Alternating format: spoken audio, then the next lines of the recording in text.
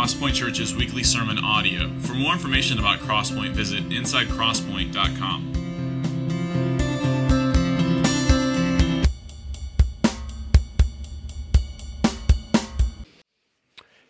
Good morning, everyone. Welcome to Crosspoint Church again. Welcome to the Christmas season. This is one of my favorite seasons of the year. I'm not much for winter, and we have a little ways to go before Christmas, and I cherish this time of year. My name is not Brad Evangelista. It is Joseph Davis. I am a member here at Crosspoint with my wife, Emily. I'm also serving as a pastoral intern, and it's my privilege to be here with you this morning to open God's Word. So turn with me, if you will. Our text this morning is going to be in Luke chapter 7, and we're going to be in verses 1 through 10. If you're new to Crosspoint, if you don't have a Bible with you, check the seat in front of you, and you'll be able to find a Bible there. And if you don't own a Bible, feel free to take that home with you.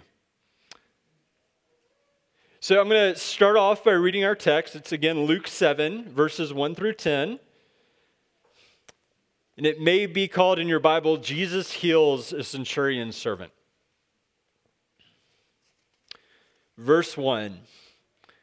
After he had finished all his sayings in the hearing of the people, he entered Capernaum. Now a centurion had a servant who was sick and at the point of death, who was highly valued by him.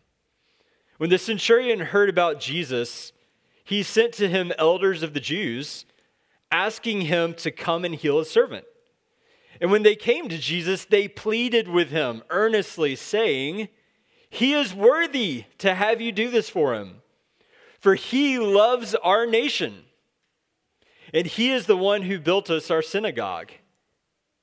And Jesus went with them. When he was not far from the house, the centurion sent friends, saying to him, "Lord, do not trouble yourself, for I am not worthy to have you come under my roof.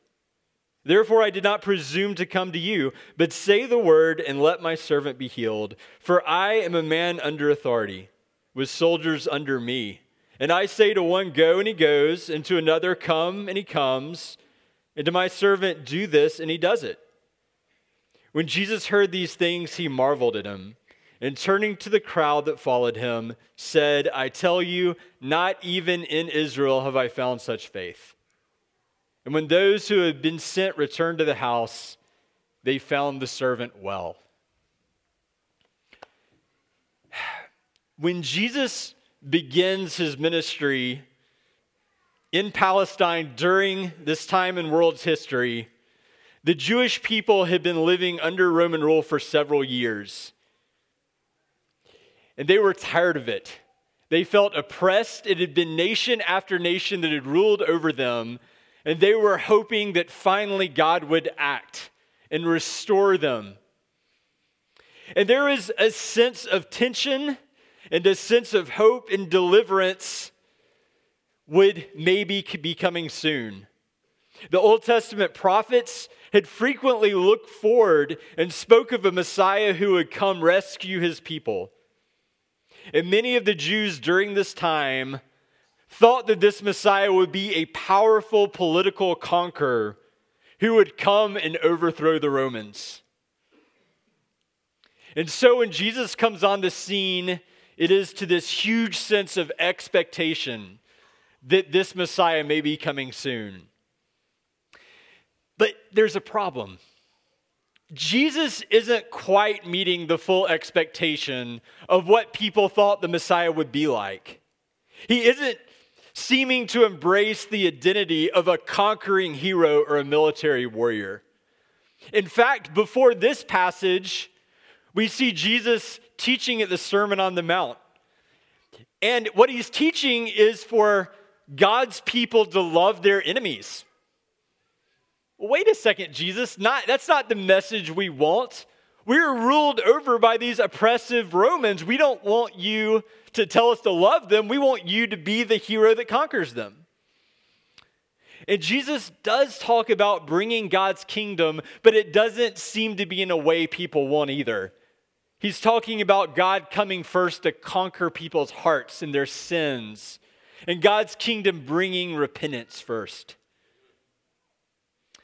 And what's more, Jesus isn't really ranting about the oppression of the Romans. He's actually spending more time calling out the Jewish religious rulers of his day who are steeped in legalism and hypocrisy. So the message isn't quite lining up with what people thought the Messiah would sound like. And the second problem is Jesus isn't exactly attracting the right kinds of people. If you're going to be a political revolutionary, you want to attract people who can help your cause, people with money, people with political connections, and you need people who are kind of thirsty for blood, ready to raise the sword. But what kinds of people are Jesus attracting? He's attracting uneducated fishermen. How's this going to help? Plus, one of his disciples was a tax collector, basically a sellout to the Romans who collected taxes for their behalf against the people of Israel. These aren't the kind of people you want to recruit if you're ready to overthrow the Roman government. And second, the types of people that Jesus is doing ministry with and to are all the wrong people too. You'd think he'd be attracted to the religious elite of his day, and yet who is Jesus going to? Well, there's a Samaritan woman who had been married 5 times. This is maybe the last person you would expect to be the perfect disciple, the most attractive disciple for the cause. And yet it's the type of people who are on the fringes of society that Jesus eagerly seeks out.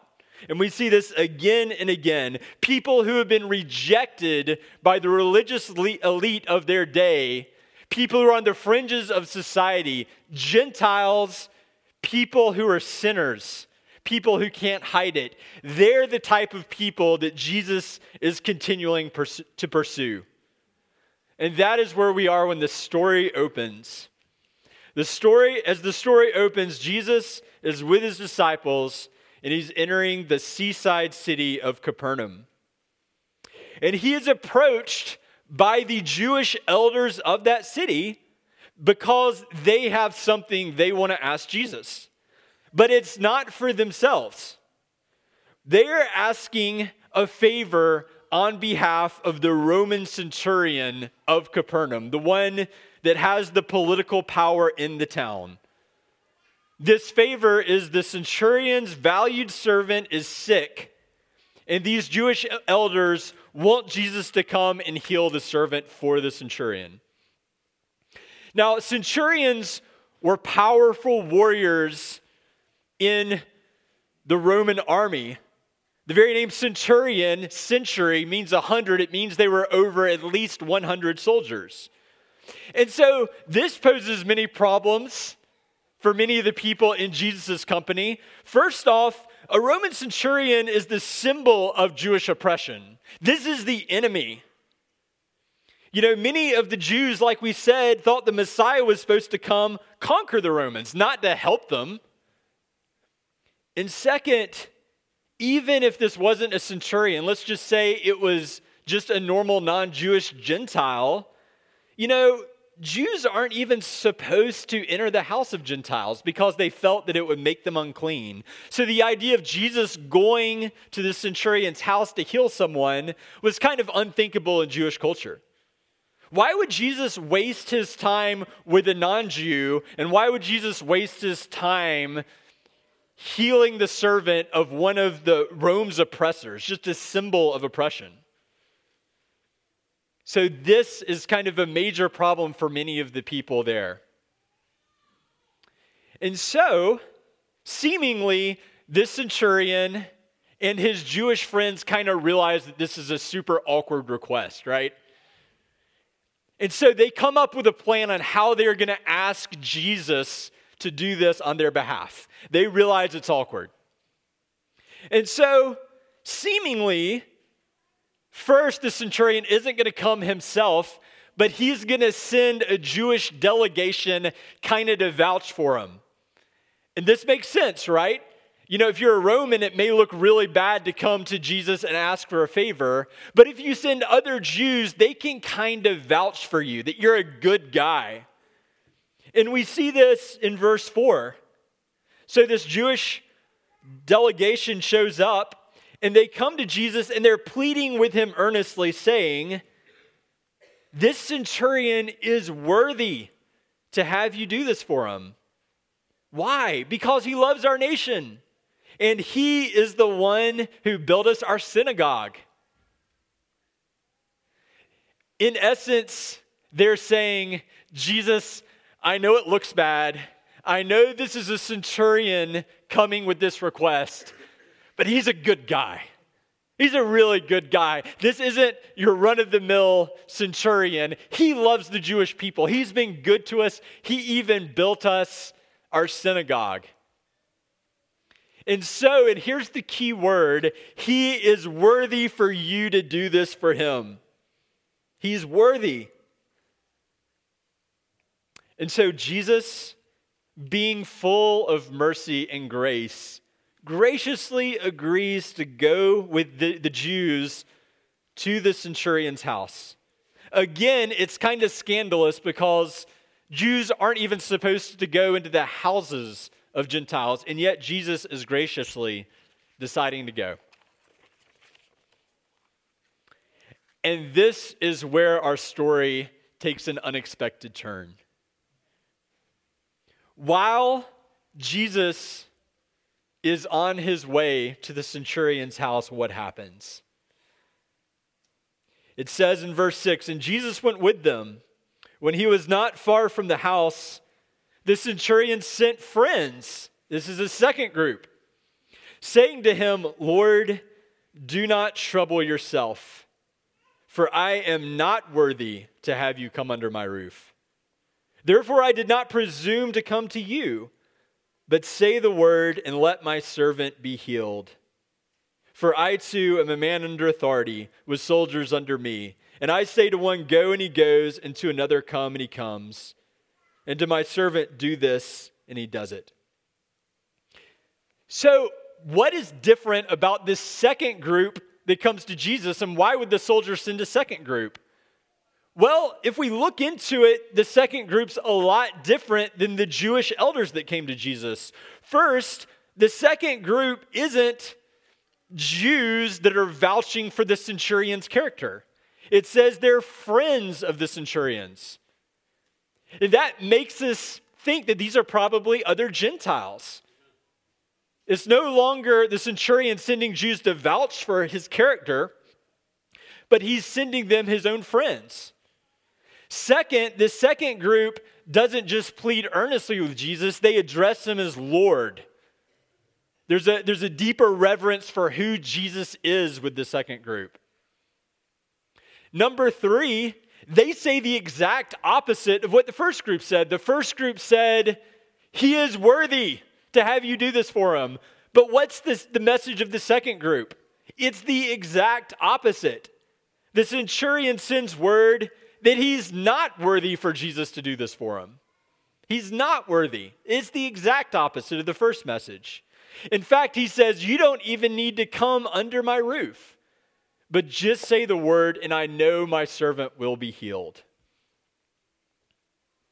So we think about this for a second. We think about these two messages and these two messengers that the centurion has sent.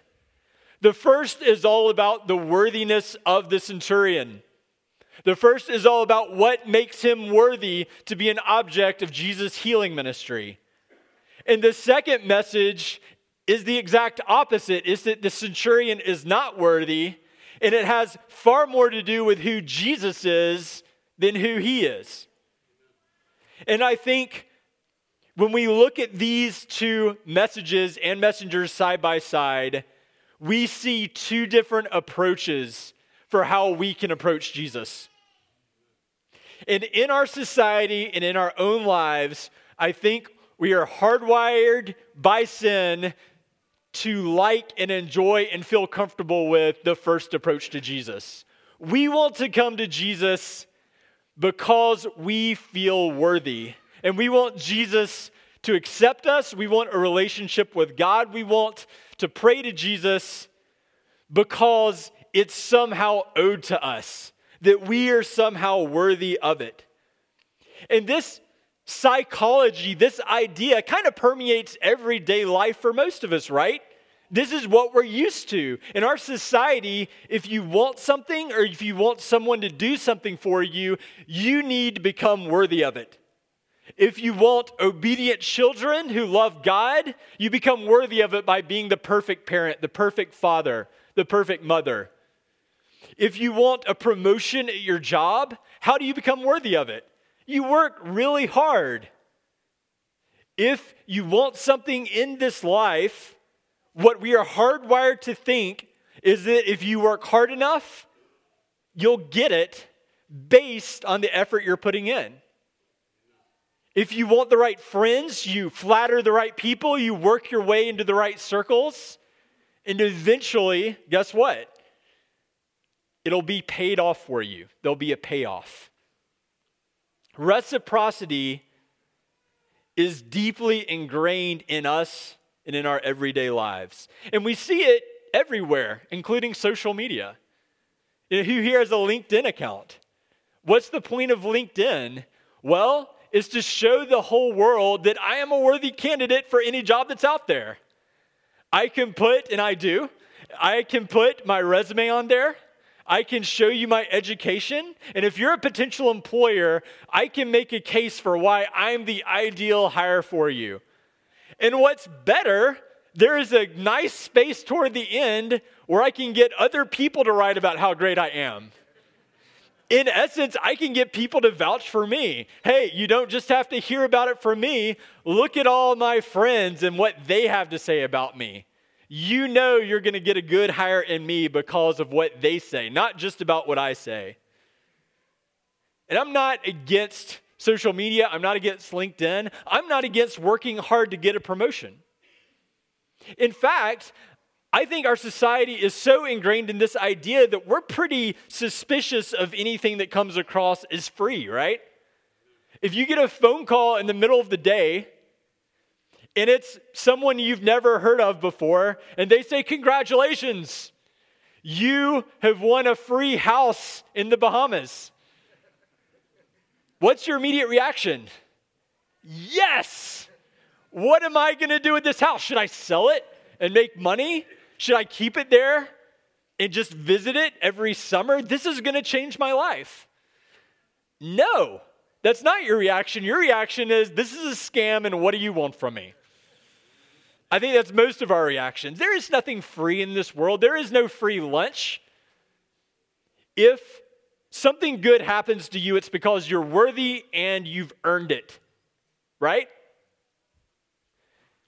And this isn't always a bad way for our world to operate. People who work hard should be getting promotions. The problem is we take this mindset and we apply it to our relationship with God.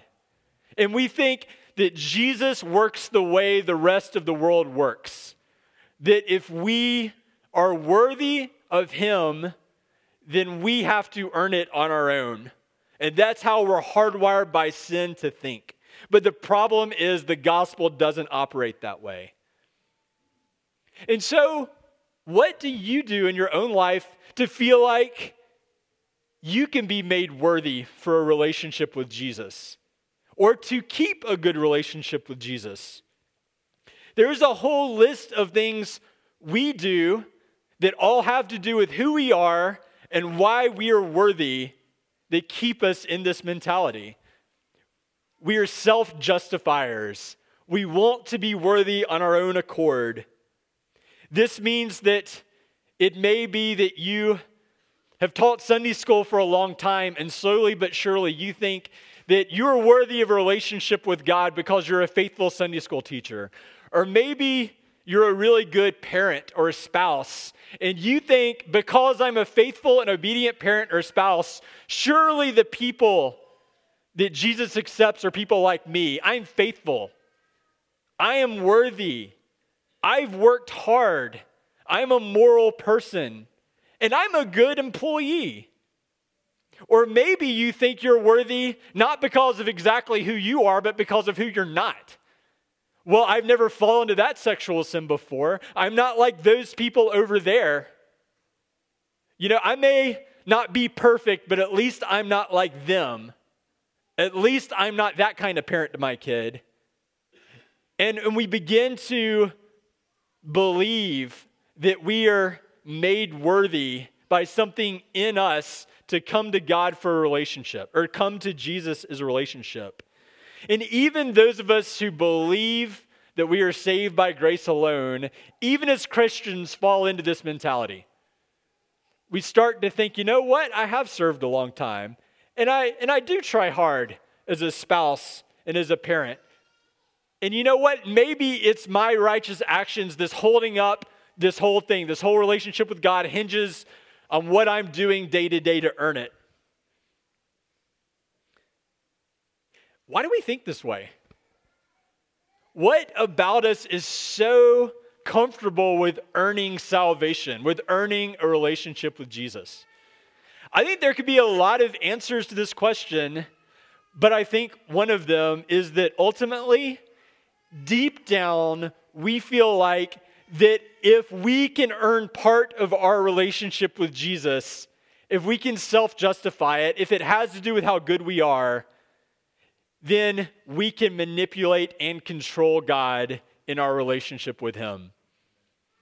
I don't think we realize it, but deep down we think that as long as Jesus accepts us based on our goodness, our righteousness, then maybe God kind of owes us at the end of the day. Maybe we can put our thumb on God and get Him to do the things we want Him to do for us at the end of the day.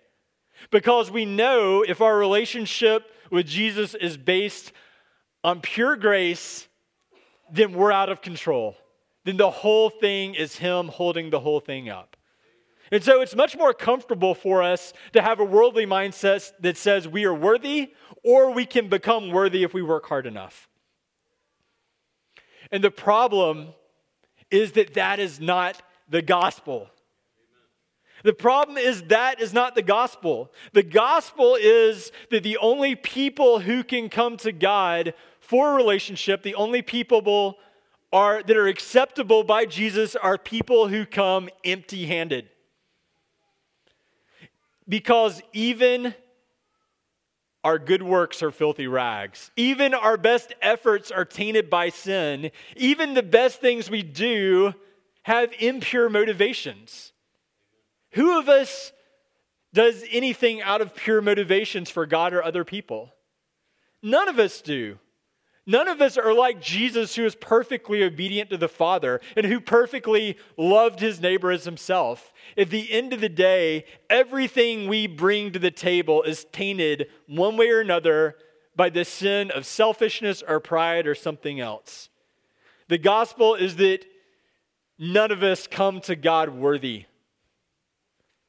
I love the hymn, "Nothing in my hand I bring, simply to the cross I cling. Naked come to thee for dress, helpless look to thee for grace. Foul I to the fountain fly, wash me, Savior, or I die." The famous American theologian Jonathan Edwards said that you contribute nothing to your salvation except the sin that made it necessary. You contribute nothing to your salvation except the sin that made it necessary. And the great irony of life and of our relationship with God is that if we think we can earn it on our own, nothing is ever enough. It's never enough. You'll never be the parent you need to be. You'll never be the employee you need to be. You'll never be the Christian you need to be. If that's what you're looking for to justify yourself before God, it'll never be enough. True joy and true contentment and real salvation only comes to people who come empty-handed to Jesus. So point one, the only way to come to Jesus is empty-handed. Point two, Jesus is the one who has authority, and he is the one who's worthy. So let's read verses 7 through 10 again. Starting in verse 6, actually. And Jesus went with them. And when he was not far from the house, the centurion sent friends, saying to him, Lord, do not trouble yourself, for I am not worthy to have you come under my roof. Therefore I did not presume to come to you, but say the word, and let my servant be healed. For I am a man set under authority with soldiers under me. And I say to one, go, and he goes, and to another, come, and he comes.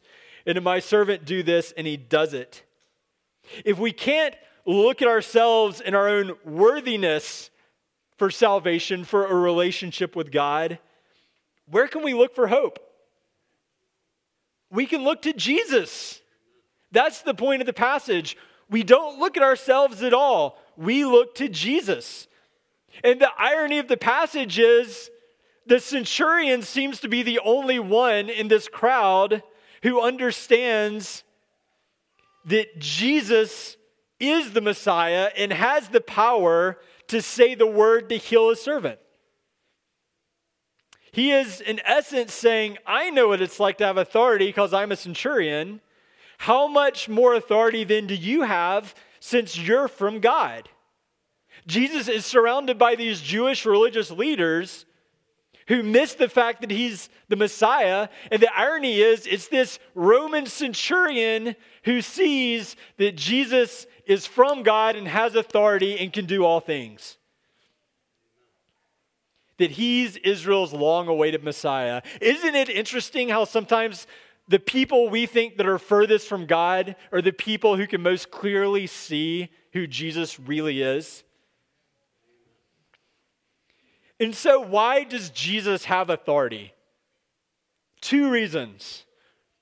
First, Jesus has authority because he's the author of creation. And second, Jesus has authority because he's the source of our salvation. First, Jesus has divine authority over this world because he is God. He is the creator and sustainer of all things.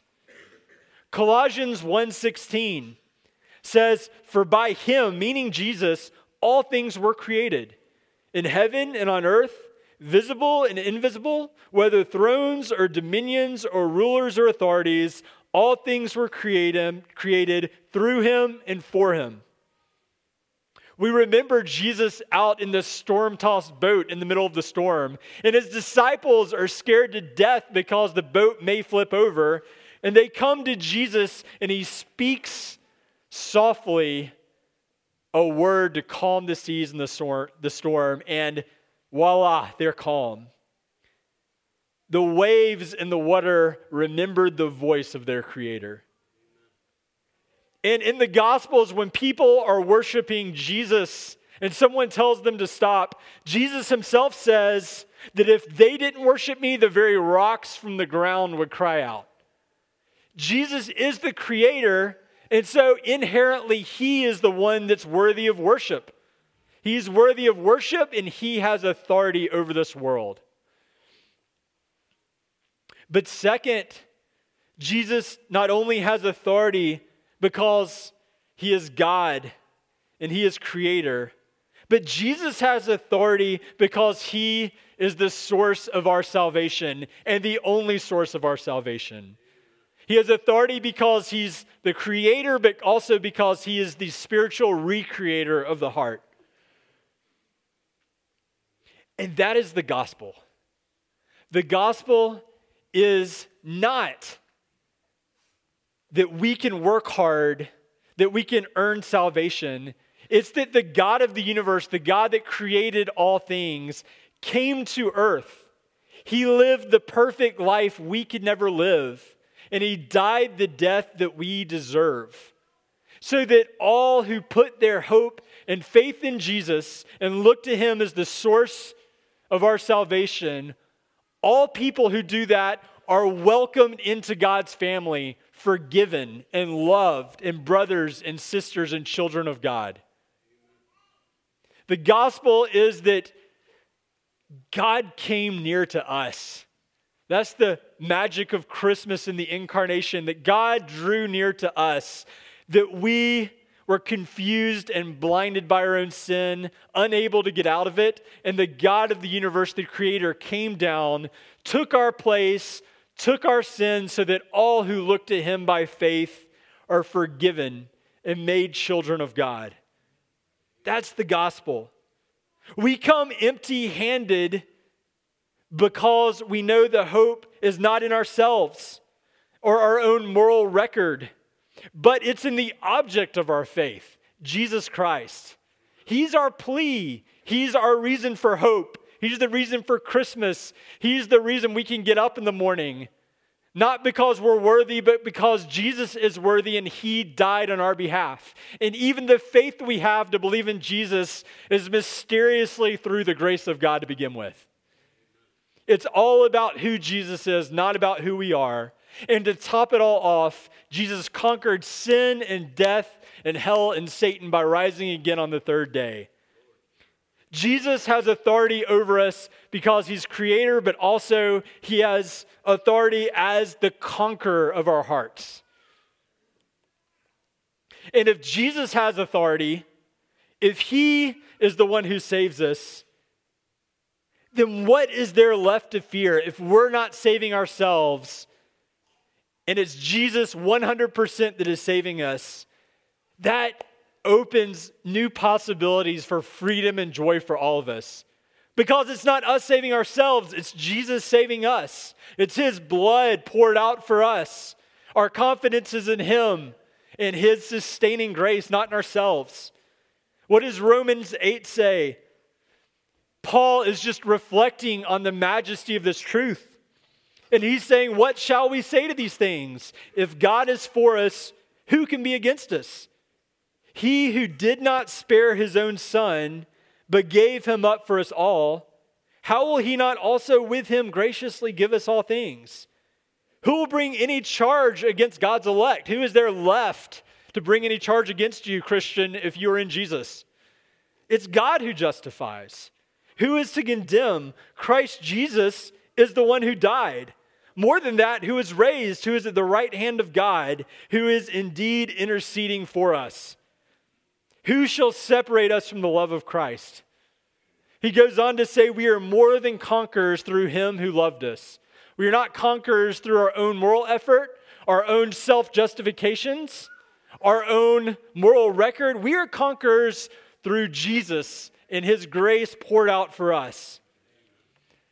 So Jesus has authority as the author of creation and the author of spiritual recreation. He made us at the very beginning, and in Christ we're made new. And so in one sense, this idea of the Messiah being a conqueror is kind of half true, right? Because Jesus has come to conquer. First, though, He's come to conquer our hearts. He's come to conquer us. And the question this morning isn't, will you be conquered by Jesus? The question is, will you be conquered now and come to Jesus by faith and in repentance? Or will you be conquered by Jesus later on when there is no more time for repentance? But remember what Jesus has done for you. If you're not a Christian, realize that this is an open-handed invitation. Jesus welcomes you with hands wide open, no matter how far you've run from God, no matter how twisted your moral life is, no matter how many mistakes you've made. The salvation of Jesus is wide open for any who come. Just don't come with your self-justifications. Don't come with your moral record. Come with your hands wide open, and you will know the forgiveness and grace of Jesus. Point 3, come to the feast. Turn with me, if you will, to Matthew 8, 10 through 13. And this is actually a parallel passage from the first one. The Apostle Matthew also records this event where Jesus encounters this centurion. But Matthew actually adds an additional detail that we're going to look at this morning. So turn again to Matthew 8, 10 through 13. So the story is still the same, but Matthew adds an additional detail. Starting in verse 10, the centurion says, "For I too am a man under authority, with soldiers under me. And I say to one, go, and he goes, and to another, come, and he comes. And to my servant, do this, and he does it."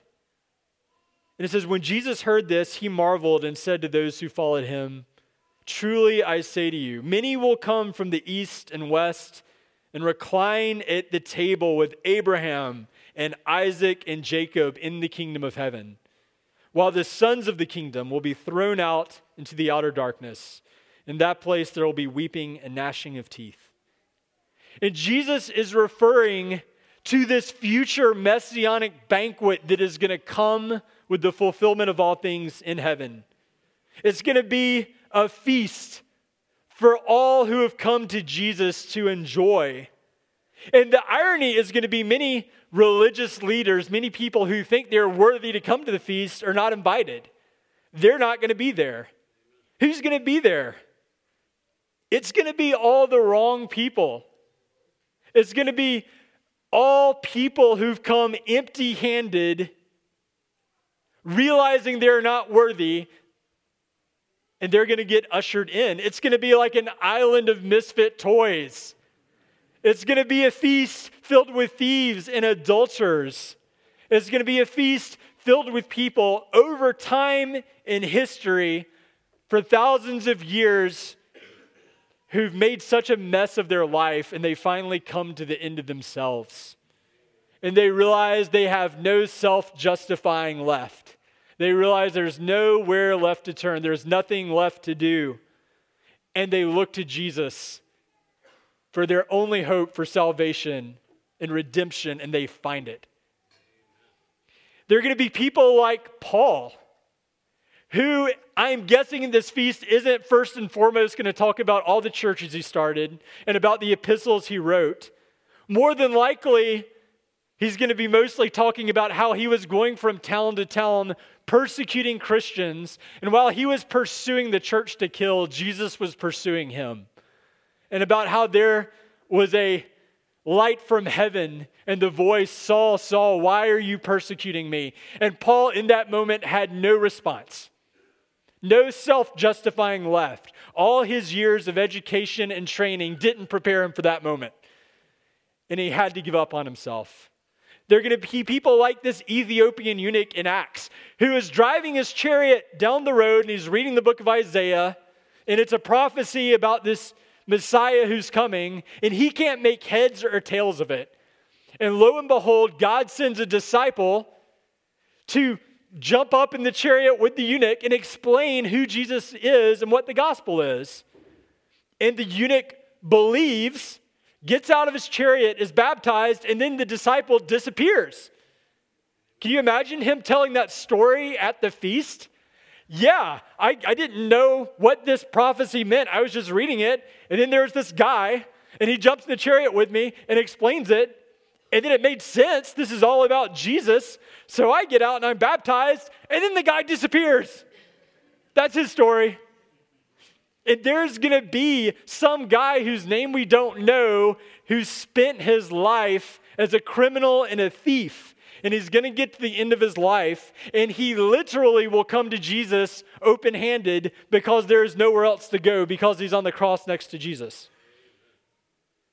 And in that moment, he's not going to have some kind of argument for why he was done wrongly or he was crucified unjustly. The only words he's going to be able to mutter are, "Jesus, please remember me when you enter your kingdom."